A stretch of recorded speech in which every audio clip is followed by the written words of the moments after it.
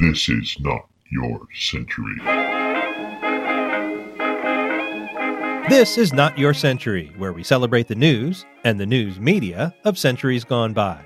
I'm King Kaufman. It's a march on Washington, the first one ever, and some of the marchers have stolen a freight train near Butte, Montana. April 25th, 1894.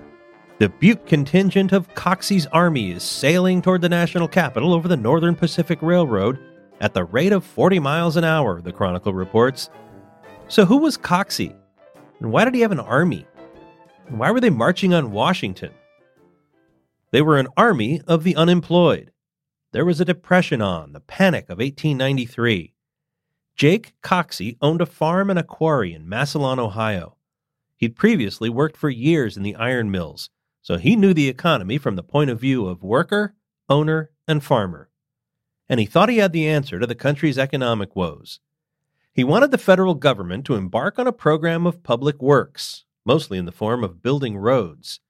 And he wanted Washington to finance this program by issuing $500 million in paper money, backed by government bonds. That's about $14.5 billion today. He was really into paper money. His son was named Legal Tender Coxey. His idea was to put the masses of unemployed to work, improve the nation's infrastructure, and pump money into the faltering economy. It was pretty much the New Deal, 40 years before the New Deal. Coxey had another idea that was novel for the time, that the way to get things done wasn't to get elected to Congress, but to go to Congress, the one that's serving now, and demand action. Thus, the march. Coxey started with 100 men in Massillon and headed east. Other groups formed in other parts of the country, and they too started for Washington, and in one case, they did it by stealing a freight train in Butte, Montana. That group, mostly unemployed railroad workers, was led by a guy named William Hogan. They had a lot of local support. The marshal wanted to chase them down, but he couldn't get any deputies to go with him at first. The next day, the marshals were organized enough to catch up with the train at Billings. The Hogan contingent was 600 strong, riding on 16 freight cars. Westbound passenger trains had pulled off the tracks for hours at a time to avoid a collision. Now, there was a confrontation. The marshals tried to capture the engine. Here's the Chronicle report. The engineer, though under cover of rifles, refused to leave the cab when, bang! 10 or a dozen times went the rifles. The Coxeyites charged the marshals and disarmed them. The deputies retreated, firing their pistols. They hit a couple of marchers, but no one was killed. The deputies were lucky to avoid a violent death, the dispatch said. The people of Billings lavished the marchers with food and supplies. Hogan's men commandeered a fresh engine and headed east. The next day, they were stopped for the night at Forsyth, Montana, when an infantry force of 250 surprised them as they slept. The marchers were captured without a fight. The leaders were arrested, and everybody else was set free.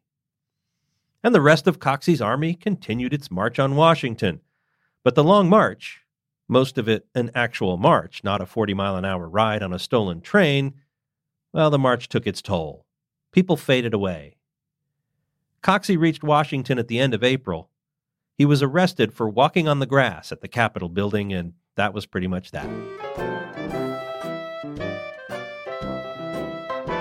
Coxey organized another march in 1914. He wasn't arrested that time. He gave a speech on the Capitol steps.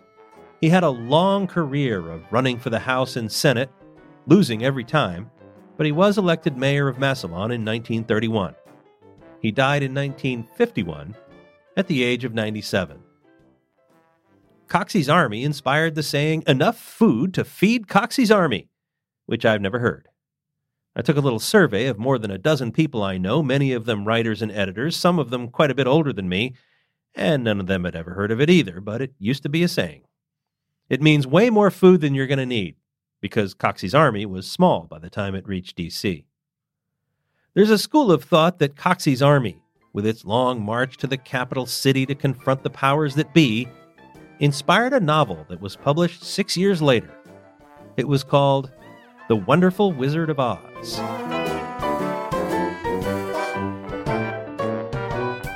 Not Your Century is part of the San Francisco Chronicle podcast network. Audrey Cooper is the editor-in-chief. Please subscribe wherever you get your podcasts, and if you like this show, we'd love it if you'd give it a rating and a review. For great journalism today, consider subscribing to the San Francisco Chronicle, which you can do in both paper and digital form by going to sfchronicle.com/subscribe. Historical research by Libby Coleman. I'm King Kaufman. Talk to me on Twitter at King_Kaufman. We now return you to your century.